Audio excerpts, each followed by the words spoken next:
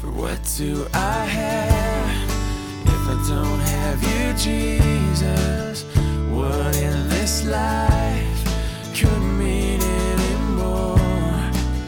You are my rock, you are my glory, you are the lifter of my head. Hello and welcome to the Rock Podcast. We begin a new study series through the book of Colossians with an overview and an encouraging exposition of the first 8 verses. Now let's join Pastor Ross with a message entitled The Believer's Assurance. All right, happy church. Let's find a seat and get started. We are diving into a new book, New Testament study today, Colossians, the book of Colossians. And chapter 1, obviously, brand new study. We're going to go verse by verse, chapter by chapter through this 4-chapter epistle. Beautiful truths waiting for us and a wonderful blessing. Let's ask the Lord to help us along. Heavenly Father, now our brand new study, our hearts are eager to hear the word of the Lord. And we recognize that this truth, like all the scriptures, don't have their origin in any man, but from the Holy Spirit. Lord, you dictated through holy men of old, and they wrote as you gave them utterance through your Holy Spirit. So, Father, do the work that only you can in a supernatural, powerful way in our hearts to change us, encourage us. We pray in Jesus' name, amen. So as I said in the prayer, we are beginning a new Sunday morning study through the book of Colossians. I mean, it picks up right where we left off because Paul is in the same prison cell there in Rome, and he's writing a few letters, and one of the letters is going to be also not just Philippians, which we finished, but the book of Colossians. So the only thing really that has changed is the movement in the cell. Maybe he's on the other side of the cell for your mind. And so you already have much of the context. So let's dive in. Here we go. The greeting goes, Paul, an apostle of Christ Jesus by the will of God, and Timothy, our brother. So Paul, whenever he uses the term apostle to introduce himself, it's usually because it carries some weight and authority to correct a problem. And the problem here with these Colossians is going to be false teaching, as we see. And he's saying, he didn't call himself as a Christian. He was called, and the Lord apprehended him. So it's by the will of God that he was in the position that he's in, as sort of a founding pastor, a missionary. That's what that word means. And he says, Timothy's here with me, ministering to me in jail there. And to the holy and faithful brothers in Christ at Colossae, grace and peace to you from God our Father. So a traditional Christian greeting of grace. May God treat you better than you deserve. And as you know the grace of God, then and then alone can you have peace with God. First, you understand that he's been gracious and removed your sins through the death of Christ on the cross, and then you can have some peace. Now, you may be asking yourself, where is Colossae, and how did a church end up there? Because I don't think that Paul ever really went there. You are asking some really good questions this morning. You had a good breakfast, I see. So we're going to start by introducing the book and Colossae and how the gospel got there, because that's part of the story. So what I love about the Bible is that when you hear of a date or a war or some kind of cultural thing, a person's name, a place, you can go there and see it. It's verifiable. The gospel is verifiable truth. And so it's rooted in history. So there's such a place called Colossae to this day. Here's the street sign to prove it. I mean, you can go there, all right? It's a place. I, by the grace of God, had the honor and privilege of going there myself on a tour of the 7 churches of Asia, and we went through Colossae on the way to Laodicea. So we stopped there. I'm going to show you some pictures okay, just to show you where it is in Turkey. Okay, let me show you that. Okay, Colossae is where most of the New Testament churches were started in modern day Turkey. So the gospel spread here, I might have it right here. There we go. The gospel spread up from Israel, and the first Gentile Christian church was located right about here at Antioch, modern day Turkey as well. And from this missionary sending first real Christian church without a lot of Jews involved, then Paul and the missionary team went out in this region and then into Europe with Philippi and all of that. So Colossae is right over here, and it's close to Ephesus. But let me show you just a little bit of the place. All right. If you go there, you'll be a little bit disappointed because there's not much there except some hills and some rocks. I mean, I'll show you here. There's unbelievable. Now, I took that picture.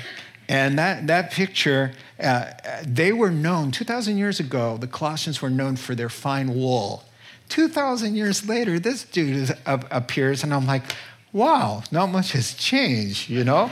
And so there's another picture that I got off the internet. I was like, I saw those guys, you know? It was pretty amazing. Now, most of those sheep end up here in the food. That got a much better response first service, apparently. Well, they like lamb and all of that stuff, and I wanted to show you some food. Now, this was a while ago. I was a younger man when I went there, and there I am. There's like one hotel there. We stayed there. So I turned to the book of Colossians, and I'm holding it open to Colossians, standing under the one hotel in Colossae. I thought it was cool, but I had hair. There wasn't a lot, but you know, surprise, there it is. Okay, goodbye. All right. So how did the gospel get there? Not funny. Rule number 1, never mess with a man with the microphone. Unless, of course, you're the sound guy. All right, where's the missionary journey? Thank you. All right, how did the gospel get there? Paul never been there. Well, here's what's going on. Paul, on his third missionary journey, Acts chapter 18 through about 21 talks about this. On his third missionary journey, he stopped in Ephesus here, and he spent 3 years, the longest he spent anywhere in the New Testament evangelistic effort. And during the siesta time, the hottest part of the day, he rented a hall. This is in Acts chapter 19. He rented a hall called the Hall of Tyrannus, and he preached the gospel, taught disciples, raised them up, and sent them out. Acts chapter 19 says, from Ephesus, the whole region of Asia. So when the Bible uses the word Asia, it means this part of Turkey. This is all Turkey. This part of Turkey, when the Bible says Asia or Asia Minor, it means this region. So from Ephesus, the entire region was evangelized. So scholars say that a man named Epaphras, we will meet him. He is not Epaphroditus from the Philippians. That's another region. That's Europe. This is Turkey. All right? And so scholars say that Epaphroditus got saved, was a part of those lecture series, raised up as a disciple, and he is from a place 100 miles inland called Colossae. He went home, and he was the founding lead pastor of the church at Colossae. He also was the pastor of the church 10 miles from there, Hierapolis, and 10 miles from there, Laodicea, of Revelation chapter 3 fame of being lukewarm and spitting out of mouth. That famous church there. And so the Lord put it on Epaphras' heart. Let me see the last slide. To go from Colossae, where he was pastoring those 3 little churches, think of it as Santa Rosa, Rohnert Park, and Petaluma. And now you have the picture of Colossae, Hierapolis, and Laodicea. That pastor of those three churches, Epaphras, went from Colossae to visit his mentor to get counsel and also to minister to him and to tell him what's going on in the church, primarily at Colossae. And what Colossae was going through is going to prompt the letter that becomes the letter to Colossians. Now, unlike what was going on with the Philippians, they were not loving each other. The problem at Colossae was that there was some false teaching. And the false teaching involved Gnosticism. Now, Gnosticism wasn't named for 100 more years, but they were the guys. And they were the guys who'd come into town and say, how quaint. You guys, the Apostle Paul, 2 thumbs up. Oh, you're saved and love Jesus. That's so nice. How quaint. But there's another level of knowledge, and that's what it's called, Gnosticism, from a Greek word, secret knowledge, enlightenment. And so they changed the gospel. 2 things that they were doing. The gist of it was Jesus was not God. So you are going to find 4 chapters of Jesus is God, Jesus is God, Jesus is God. And your salvation in the gospel is not enough. You got to do other things or don't do other things. So the gist of Colossians is that Jesus is God, period. And when you have Jesus, you have the Lord God, you have everything you need. Number 2, this gospel message is the real deal. And when you are saved through the word of the gospel, that is sufficient and enough. You have everything you need to have and to be. And that is what is going on. So interesting. Did you know that this pastor named Epaphras now, he's told Paul the story. He's going to write Colossians, right? He's going to hand it to Onesimus. Onesimus is the runaway slave of Philemon. Philemon is one of the pastors of Colossae. He lives in Colossae, Philemon does. Onesimus ran away, got in trouble, got thrown in with Paul. Paul led him to the Lord and sent him back with a letter to Philemon and the letter to the Colossians. Goes in the hand of the once runaway slave. And that is how we got the book of Colossians. Now, we are going to look at the first 8 verses because they're very encouraging. Because he's going to save the weighty theological matters until about verse 15 in chapter 2 as well. But he's going to open up with some assurances. And why he's doing it is perfectly clear. He's going to assure them that, number 1, you are truly saved. And number 2, he's going to say, the message you heard is truly the gospel. Because the Gnostics are saying you're not truly saved and the message is lacking. You need some other revelation. And so the opening verse is just so nice. Verses 3 through 6a is he assures them of genuine Christianity, and 6b, I should say, to 8 or 5b, whatever it is, he assures them of the truth of the gospel. So let's dive in there now with the getting started with the letter, all right? So he says, to assure them, he says, we always thank God, the Father of our Lord Jesus Christ, when we pray for you, because we've heard of your faith in Christ Jesus and of the love that you have for all the saints. What saints means separated to God for his purposes. The faith and the love that spring from the hope that is stored up in heaven for you. Now, here we have some affirmation, and there's nothing like a little affirmation from the Apostle Paul to say, hey, I heard about your faith and 2 thumbs up. And instead of having concerns about you, like he told the Galatians, he's thanking God for what he hears about what's going on there as far as their spiritual lives goes. So why is he doing that? Because the heretics have come in and stirred them up. They had a little visit, and they started shaking them up. And Paul's going to say, hey, I've heard about what's going on. 2 thumbs up. let me affirm you. I'm thanking God, praying for what we see in your heart and life. Now, everybody needs some encouragement. We all fall short. We know the depravity of our own hearts and minds. And so to start off with a little bit of, this is what I see. This is what you're doing right.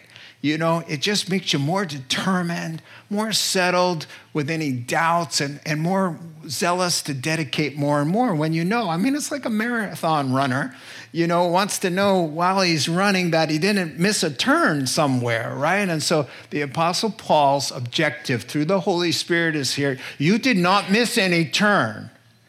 Oh, yeah, you may be falling short here and there, but you have faith, hope, and love. And where you have faith, hope, and love, you have genuine salvation. So he's going to assure them with what is called the Trinity of Christian virtues, faith, hope, and love. If you've got that really going on, then we know that everything is going to be okay, spiritually speaking. Now, first thing I want you to note indirectly is that when it comes to assuring them of their faith, he's going to go to evidence. He's going to look for evidence. Behavioral evidence is the only way to assure somebody that they're going to heaven. Nothing that comes out of here about profession of your faith.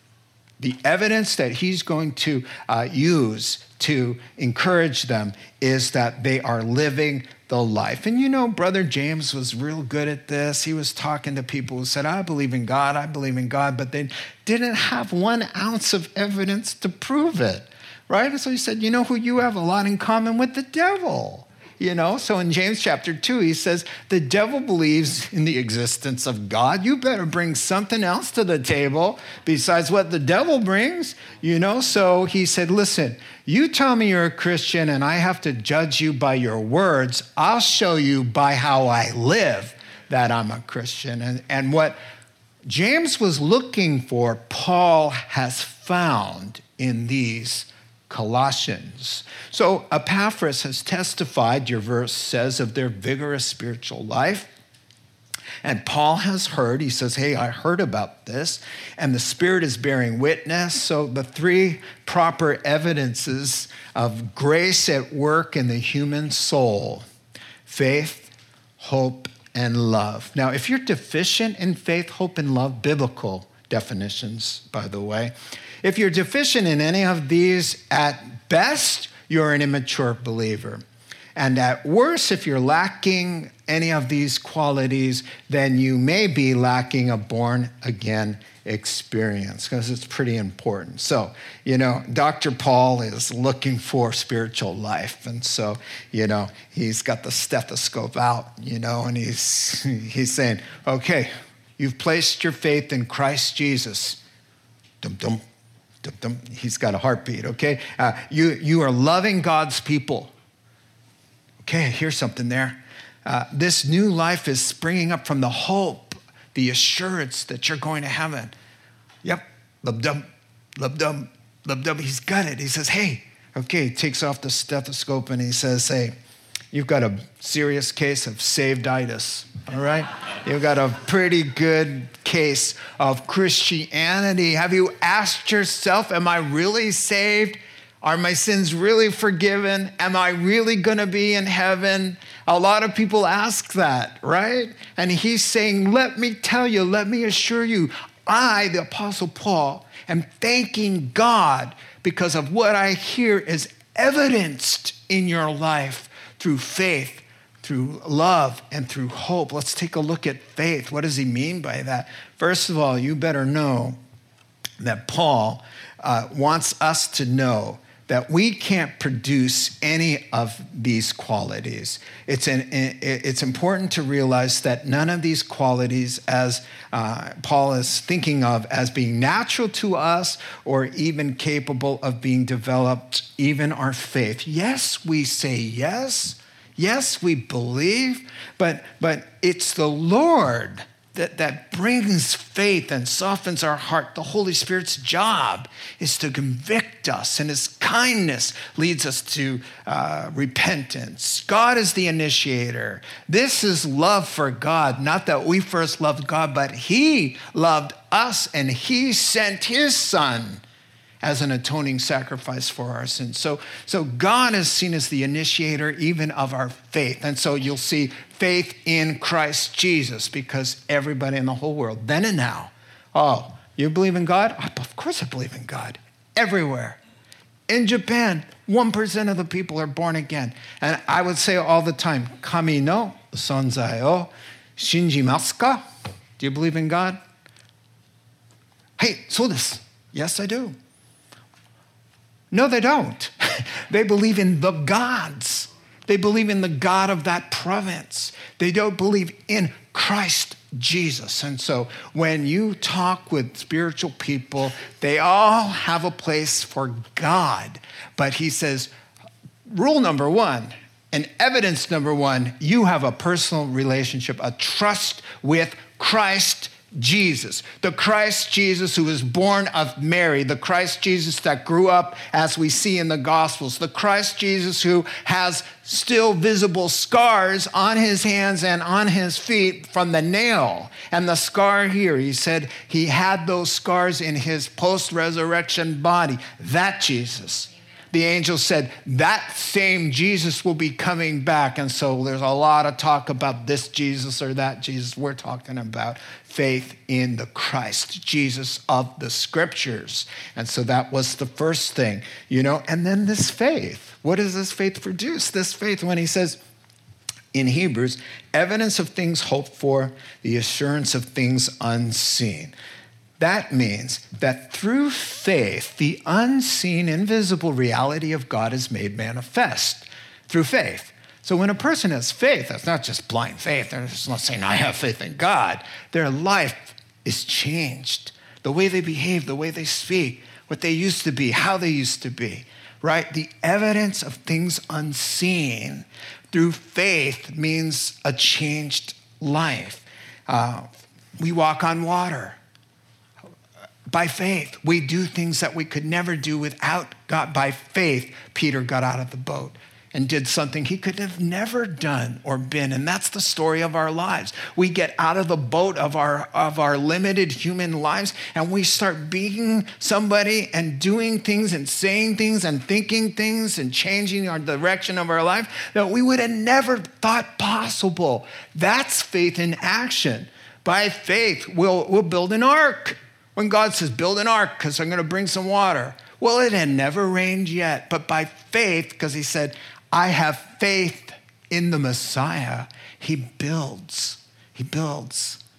He sees something that was invisible, he makes it visible. We stretch out the hand. When Jesus says, stretch out the hand that doesn't work, and the guy's like, well, can't you see it doesn't work? But by faith in the Lord's word, he's like, okay, I don't know how this is going to work, but because he had faith, right? So here's what James is talking about. If you have faith, which when Paul says, hey, I heard about your faith, he's talking about people who had weakness and now they're strong. People who are climbing out of boats and walking on water, as it were. Their lives are different. Drunk people are now upstanding, sober citizens. Sexually immoral people, because of their faith now, they are self-controlled and they have virtue, Christian virtue. Scam artists are now honest people. How did that happen? How did Matthew, the greedy little treacherous tax collector, he becomes what? By faith, he becomes one of the gospel writers. And so when Paul says, I've heard of your faith, he's saying, I heard about all of this stuff going on. That's what he's talking about. Now, how did that happen? Faith in Christ Jesus brought them in union with his spirit, and it was evidenced in life transformation. And so number two is the love. He says, I see the faith. I see the changed life. and I see and hear about how you're loving each other. Now, John's test for salvation in 1 John is if you say you love God, but you don't love God's people, I'm quoting John, he says, then you're a liar, because you can't love the evidence of the unseen God in a congregation and say that you love the invisible God. You have to be loving what God is doing in his church. And that's what he's talking about here. This commandment to love, Jesus said, a new commandment I give to you. What's new about a commandment that was in the Old Testament? That you love one another the way I have loved you. So the newness of the old commandment is the intensity, the new extreme, that I want you to love someone to the cross, to the death, to the end, to the sacrifice. That's how I want you to love one another. And if you love one another like that, the world will take note and say, wow, there's something going on connected to Jesus with these people because of this kind of love. And so this kind of love, he's saying, hey, I heard about your love. He's saying, I heard about you guys overlooking each other's faults, cutting each other slack, forgiving each other 70 times 7. That when you walked into a home fellowship group at Colossae, there was warmth, there was love. They had laid their differences down. Nobody was saying, oh, I don't talk to her or watch out for him. They had each other's back because that's what love is. I mean, he's saying, I have heard about your love, being patient and kind, not envying, not boasting, not being rude, not self-centered, not easily irritated, not keeping any record of wrong, not letting any bad behavior go, but caring about the truth, always protecting each other, always trusting one another, always being hopeful with each other and never giving up. That's straight out of 1 Corinthians 13. And so, there's love here. People need rides somewhere. I saw somebody on Facebook sitting with somebody here through their chemotherapy treatment. I hear stories all the time. Somebody's in need, somebody makes a meal or brings a box of groceries, or somebody's feeling alone. I see people go up to them and sit with them and welcome them and invite them over to their home. This is the kind of love that he says, hey, I've heard about your faith. Wow, lives are turned upside down and everybody's like changing, moral transformation. I've heard about your faith. That's what faith is. And now I've heard about your love. And it's not that, they send each other cards or they have warm, fuzzy feelings for each other. Sending each other cards, yeah, okay. But, this is the kind of love when you get your toes stepped on, that you turn the other cheek and you cut the person some slack. Why? Because the same blood of your sweet Savior Jesus was shed for you, was shed for them, and made you two brothers and sisters in the Lord forever. Same Father, same Spirit who joins our hearts, same common destiny was averted. Everybody in this room could have ended up perishing. But if you're all saved and I'm saved, if we're all together with faith, love, and hope and Jesus Christ, we are going to spend forever together. We share the cross, the death, the burial, and resurrection of Jesus Christ, the same Father. Of course, we have to love each other, not like the world loves. Everybody loves somebody who loves them back. Jesus said, what's different about you guys? That you're all bent out of shape about getting your feelings hurt. You didn't get invited to a party. Are you kidding me? People at a corporation down the street do better than that. I want you to go the whole distance, and that's what love is about. And hope, of course, check this out. This was surprising. Paul's saying, don't think about our hope as a result of faith and love, but the reverse. Look at your text. The faith and love that springs from the hope that is stored up for you in heaven. So here's what he's saying. This is a new thought. The assurance of heaven, our hope, is inspiration and motivation for our faith and our love. So the fuel and inspiration to keep on loving people, that's hard work, and keep on trusting Jesus when it's hard, is difficult and challenging. The motivation to do that is this hope of what's waiting for us in heaven. Now, English word hope, very different, as I've told you many times, from the Greek word hope. The English word hope has a possibility that it's not going to happen, the thing you're hoping for. I hope it doesn't rain. I hope I have enough money to buy my new toy. I hope dinner's going to turn out good tonight. It might, and it might not, as you well know. Now, biblical hope, check this out. It's the confident assurance, the anticipation of a future reality that's not yet realized, but that must come to pass. It's not a question of if it will. The question is when it will happen. So that is what's sustaining them. Their destiny in heaven and all of the glory of whatever that means. And it's hard. It's very hard because the Bible just confesses, eye has not seen, nor ear heard, nor has it even entered into your mind, in your imagination or your heart, the things God has prepared for those who love him. You can't even think about it. How do you describe a beautiful sunset to a person born blind? Or the taste of an exotic tropical fruit to somebody who's never tasted that? It's beyond us, even though that same scripture says, but God's Spirit has given us a glimpse. We've got a glimpse. And poor John, he gets a glimpse. God brings him up. He says, whether it's in the body or it's a spiritual thing, I don't know.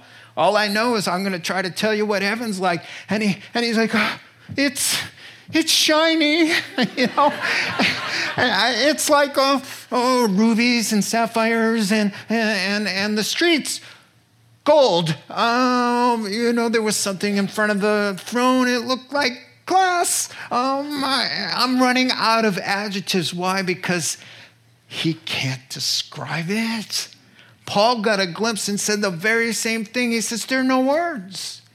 He says, that glory, that is your destiny, that the sky will light up, or one day you'll just be doing something and a trumpet sound will go, and we who are alive and remain shall be caught up into the heavenlies and then brought into the place that Jesus Christ, the Son of God, has been preparing for us. That day is coming. And he says that assurance, that hope that is on its way, it's just the clock is ticking. It's closer now than 45 minutes ago, or whenever it was that we all got together. It's closer now. It's closer now. And yes, it's closer now. You know why? Because there's one far off divine event toward which all creation moves. And that day is coming. You will see the face of the God who spoke and the universe leapt into existence. You will meet the one who knit you together in your mother's womb, and his hand with the scar will reach out and dry the tears off of your face. Now, if that doesn't give you motivation to keep trusting Jesus in the difficult times and keep loving those Christians who fall short of your glory, if that doesn't give you cause, right? That's what he's saying. Keep your eyes on the hope that's in store for you. I didn't even get to half of it. When Jesus says, whoever overcomes, and by the way, John says, whoever's born of God overcomes. Whoever overcomes, born again Christians, to them I will give right to sit with me, God speaking, on my throne with a crown and judging the world to come. That hope, that reality, that will come soon encourages me to go ahead and love in harder, more difficult ways, and go ahead and trust God with all things. Amen? So he says, listen, I did the math. He told me, you have a lot of faith. It changed lives. You've got a lot of love. You're overlooking every fences, and you guys are together and united, doing things for each other, watching out for each other. And you've got your eyes open on what's coming. Check, check, check. You're good. You don't listen to anybody who says you're missing something else. You got the only thing God is offering. Stick with it. That's what he's saying. Then he's going to talk about the gospel, because they're going to attack the gospel. And that you have already heard about, he's saying, you know about the word of truth. Love that. The gospel, the word of truth. It's come to you. All over the world, this gospel is bearing fruit and growing, just as it has been doing among you since the day you heard it and understood God's grace, those are important words, in all its truth. You learned it from Epaphras. Here's our senior pastor, our dear fellow servant who's a faithful minister of Christ on our behalf, and he's also told us about your love in the Spirit. And so now he's going to talk now about the wonderful gospel. The message is absolute truth. It doesn't need to be fixed. It doesn't need to be changed. So just like today, there were worldly philosophies mixed in with the truth and all kinds of teachings and every wind of doctrine. And they had some visitors that had come and upset them there. And so the church, the Colossians, needed to be assured that they had found the truth, or better yet, that the truth had found them. So notice, they didn't discover it, it found them. He says, the gospel has come to you. Now that's big. God sends the truth into a world that does not have any truth, none of his truth, right? So listen to this. It's the only truth. The gospel, or the good news, the scriptures, is the absolute truth that cannot be known. It is not here. It never was on earth. It's not in any man. Nobody ever stumbled onto this. It had to come from another place and another person, and that would be Jesus Christ, who claimed to be truth in a body. He said, I am the way, the truth. I am the truth. So this is the scandal, of course, that non-Christians have a difficult time with. This truth did not originate here. It has to come to us. So Christ alone is the source and the essence of the truth. It's revealed in a message called the gospel, which means good news. Truth, God's truth, is contained and preserved in the Bible alone. Okay? And so it's entrusted to the church. Jesus said to Peter and the church, he said, I'll give you the keys to this truth, to the kingdom. So if anybody ever wants to know how to get their sins forgiven, they have to come to what Paul calls in 1 Timothy. The church is the pillar and foundation of the truth. The church has the truth. Christians have the truth. The Bible is the truth because it's all in Jesus, our Lord and Savior. And that is, if you have that, you have the truth. And that's what the Colossians needed to know.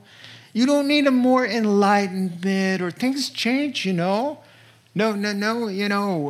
upgrade your operating system of faith. You really don't need to do that here. And so Christ is the source. The Colossians need to look nowhere else and reject all others, because Jesus said, I'm the truth, and apart from me, there is no way to heaven or the Father. And so notice always that the word of truth is associated with Jesus, but it comes to us in something called the gospel. The word gospel just means glad tidings, Old English, or good news. Now, what is the good news? The good news is, my friends, it is appointed unto men once to die. Death is hanging over your head. And because you have to die, the reason for that is your sins. Your sins have caused you to have to die.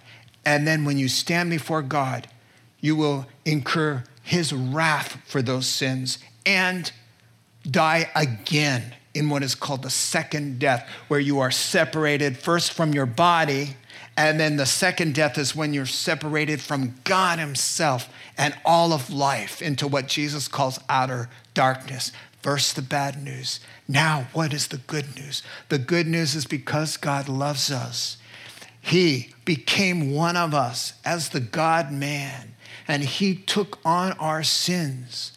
The wages of sin was death, and so he took on a human body, and he stood before God the Father, and he said, put all of their sins on my account. Lay their sins, past, present, and future, on me, and take out your wrath on me, for I bear their sins.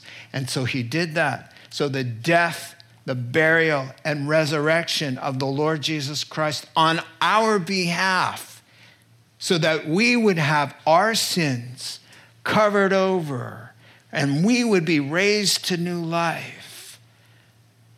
This is the essence of what the gospel is. For God so loved the world that he gave his only Son, that whosoever believes in him should not perish but have everlasting life. It's pretty simple.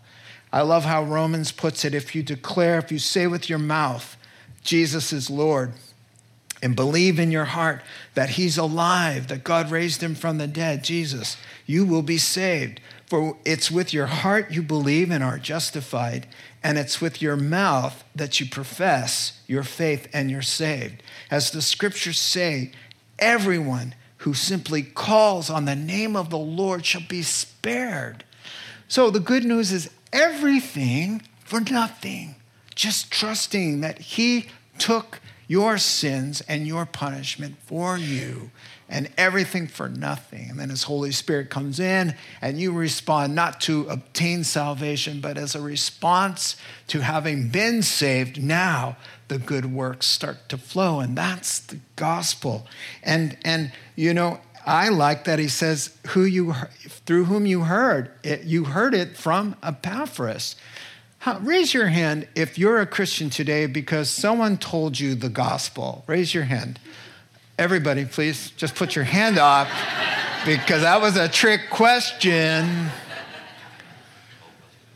Romans goes on to say in that chapter 10, everyone who believes the word, trusts in Jesus, shall be saved. And then he says, how can they be saved unless they hear the message? Because listen to me, Romans 10:17, faith comes by hearing, and hearing comes from the message of Christ. And then he goes on to say, how's anybody ever going to get saved if they don't hear? So if there's nobody sent or nobody's talking, nobody's going to get saved, because that's the only way you get faith is through hearing the message, you see? So I immediately just thought, oh man, I got to talk more. I got to share. I mean, no offense. I mean, I'm not at this moment, but whatever. You guys got to do some talking. I wish I could get to your family. I really wish I could get to your coworkers. I really wish I could be at Thanksgiving, there with somebody talking about, all religions are the same. Let me at them. Invite me over, all right? Well, how about you? You're just going to sit there and say nothing? Faith comes from hearing, and hearing the message of Christ, the good news. You don't have to preach a sermon. You don't have to be obnoxious or hypocritical or self-righteous about it. But if God gives you an opportunity, my word, there is only one way. Every single person you see in heaven had to hear, somebody had to tell them. Every single person you see in heaven got there because somebody opened their mouth. Let it be you. Let it be me. Amen? All right, so he said you had to hear it. And everybody who took some courage to talk to me a 19-year-old kid, godless, hell-bent. But my dad, my Jewish dad, I told you, he came home one day with a Bible. He's all excited, suddenly. And I just thought, he's gone insane. Senility has hit a little early.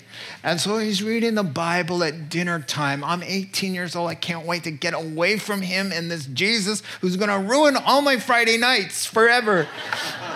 And so he's telling, I'll never forget it. He started reading from Revelation where the New Jerusalem is coming down from heaven. And I just thought, I felt something. And I was like, oh, no. And I went back and I went to my bedroom. I was falling asleep that night. And I said, Jesus, if you're up there and you're listening to this, just let me know because I don't want to go to hell. Then I lived like the devil for a year, right? But Jesus heard that prayer. And he just started sending people to tell me. I was on Powell Street waiting for a cable car. There was a street preacher. I've told you this before.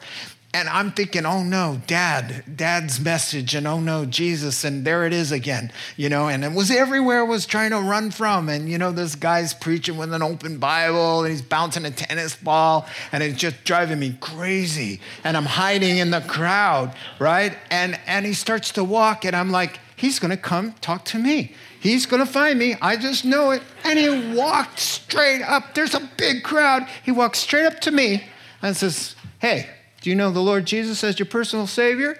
And I'm like, no, but I have a funny feeling I'm going to. That's exactly what I said. And he says, what does that mean? And I said, well, it's my father's. I'm up here running away from him. And my sister just drank the Kool-Aid, and now she's one of you guys. And I have a coworker who's always talking Jesus, Jesus, Jesus. The other night I was in front of a bar and a guy had an open Bible and said, hey, man, do you know the Lord? I'm like, what's happening? And he's like, dude, the Lord is after you, And so he started talking to me, but I needed, and that poor guy, he spent an hour with me. He doesn't know. He doesn't know I got saved. I was a missionary. I've been a pastor. He knows nothing. I can't wait to see him and hug him for at least 1,000 years. We got a lot of time up there. He took the time on a Saturday to go and talk to people who didn't want to hear anything from him. And he walked up and he made a dent in me. He made a dent so that when it was my time, because of his little dent and my father's dent and my sister's dent, got through to me. The gospel comes to everybody.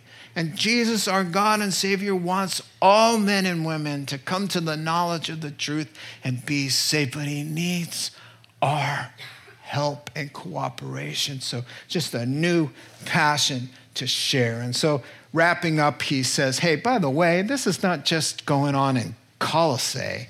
He says, this is going on all over the world. He says, let me tell you about the governor of Cyprus. He's one of us now. And let me tell you about Malta. Let me tell you about the work of God going on. You want to talk about islanders upside down? Yeah, you ought to check out Malta and Crete. Let me tell you about Europe. Let me tell you about Philippi, a Roman jailer and his family. Let me tell you about a fortune teller who made a lot of money for her boss, but she was using demonic power. She's one of us now.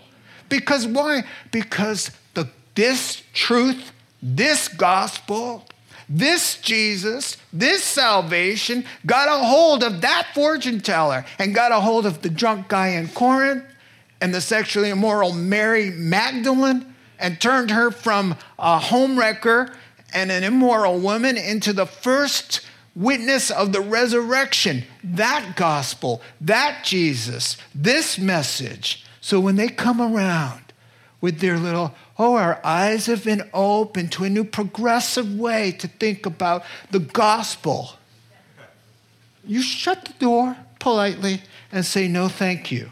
Or you invite them to church and you help them to come to the knowledge of the true gospel and true salvation. Amen? Amen. It just goes on. He's saying, man, you learned it from Epaphras and you understood God's grace And this is the gospel. Make sure you don't leave it. He says there's no other power that can save you from sin. There's no other God who can save you from death. There's no other truth that can set your heart free. There's no other Father who can love you the way he does. And there's no other message that can bring you eternal life. I love, and I'm closing with this John 6, where Jesus just packed the place out with bread for 5,000 people, miraculously, fed them all. And then they said, hey, we want some more. You know, our forefathers, God gave them bread. So they're quoting scripture to get some more bread from them, right? So they're saying they ate miraculously in the wilderness this stuff called manna. The bread came down from heaven, so come on, let's see some. And Jesus says, oh, by the way, that's a picture of me. I'm the bread of heaven. I came down as God in a body to give my life as bread. Whoever eats of this bread will live forever. Your forefathers, they ate the manna, they died. Anybody who eats of this bread and drinks this blood will live forever. It was just a metaphor about the work on the cross and ingesting that as like a meal, right? And so a lot of them said, hey, that's too much for us. We're leaving. And I love this, and it goes with exactly what the Colossians needed to hear from Peter. Jesus looked at Peter, and everybody's taken off. Oh, that's a hard teaching. Who can accept those words? I'm the bread of heaven. I came down from heaven. Are you going to leave too, Peter? And he says, excuse me, where else would we go? You alone have the words of eternal life. Peter's saying, now wait a second. You're asking us if this was too heavy of a teaching? We just saw you on a boat tell the wind to be quiet, and everything went, yes, sir. And the boat went, wow. You're the one who goes to a funeral and wakes the guy up. Somebody's born blind, and you're like, okay, what can I do for you? He says to a blind guy who was born blind, what can I do for you? He says, well, I want to see. He goes, okay, done. He's like, oh, I can see. Where else would you like us to go? You may say some difficult sounding things, but you alone have the message. When you talk, our hearts open up. When you say the words, whoever believes in me shall never die, then what does he say? He says, do you believe me? He says it a couple times. He'll say something, and then he says, do you believe this? And then he tells Mary and Martha, I'm the resurrection and the life. If anybody believes in me, they'll never die. Do you believe me? There it is. Heaven or hell. In the response to the gospel message. Let's pray. Well, Heavenly Father, we believe. We believe all the way. You are the Christ, the Son of the living God. You have revealed that to us. No flesh and blood did, but our Father in heaven. And Father, we want to be encouraged by what we've been living out. The gospel, our salvation, the message of truth. It's just so good. We can talk about it every day, Lord, and never grow tired of the thought of almost perishing, almost losing everything. And just by your good grace, you saved us, Lord. Thank you. Thank you for the hope of heaven and how it inspires us to walk with you in faith and love. In Jesus' name, amen. I just couldn't wait to get back up here and say this to you. You are living in the last days, and it is prophesied that men will love falsehood better than the truth, and you are surrounded. You are surrounded by progressive Christians now who want to change and upgrade this gospel that was once and for all entrusted to the saints and God's people. Jude verse 3. Do not budge an inch, even if it means you're going to be more popular or more accepted. You can't be changing the gospel about heaven and hell and what's sinful and what's not so that you fit in better And people applaud you and look how enlightened and tolerant you are. You cannot be more forgiving than Jesus Christ. Jesus Christ forgave her and said, go your way and stop sinning. That's the part they leave off. It's just like, don't condemn anybody. You can't be more forgiving than Jesus or wiser than the Apostle Paul. The gospel has a boundary. It is some things and it is not other things. And you live in an age that's prophesied they will abandon sound teaching. Don't be one of them. Do not be one of them. Whatever it costs you. If it costs you a friend, if it costs you your father, your mother, if it costs you your brother, if it costs you a problem at the table. Jesus said, I didn't come to bring peace. I came to bring a sword. From now on, because of me, there'll be 3 on this side of your table and 2 on this side. I came to separate a daughter-in-law from her mother-in-law, a son from his father, a sister from their brother, because of me. Do not take that sword away. You take the sword away for peace. And it sounds so spiritual. Oh, we all get along because you changed the gospel. We're not supposed to all get along. In that sense, you get it. If there's somebody here, you need to be saved. We're going to say a prayer at the end. And we're going to bow our heads and close our eyes. If a sermon like this, it's the message of the gospel. You realize, hey, I haven't officially ever asked the Lord to be my Savior. It's about time. Today's your day. Why don't you slip your hand up nice and high and say, include me in that prayer, because I want to give my life to Christ for the first time. Praise the Lord. Praise the Lord. Anybody else want to join that eager hand that went flying up? All right, we have a couple sightings out there. Let's pray the sinner's prayer together. Dear Heavenly Father, I'm a sinner. I have been running from you, and I am sorry. I believe in you. I am repenting of my sins. I open my heart to you. Change me. Wash me clean. Give me a new life. Let me live forever with you.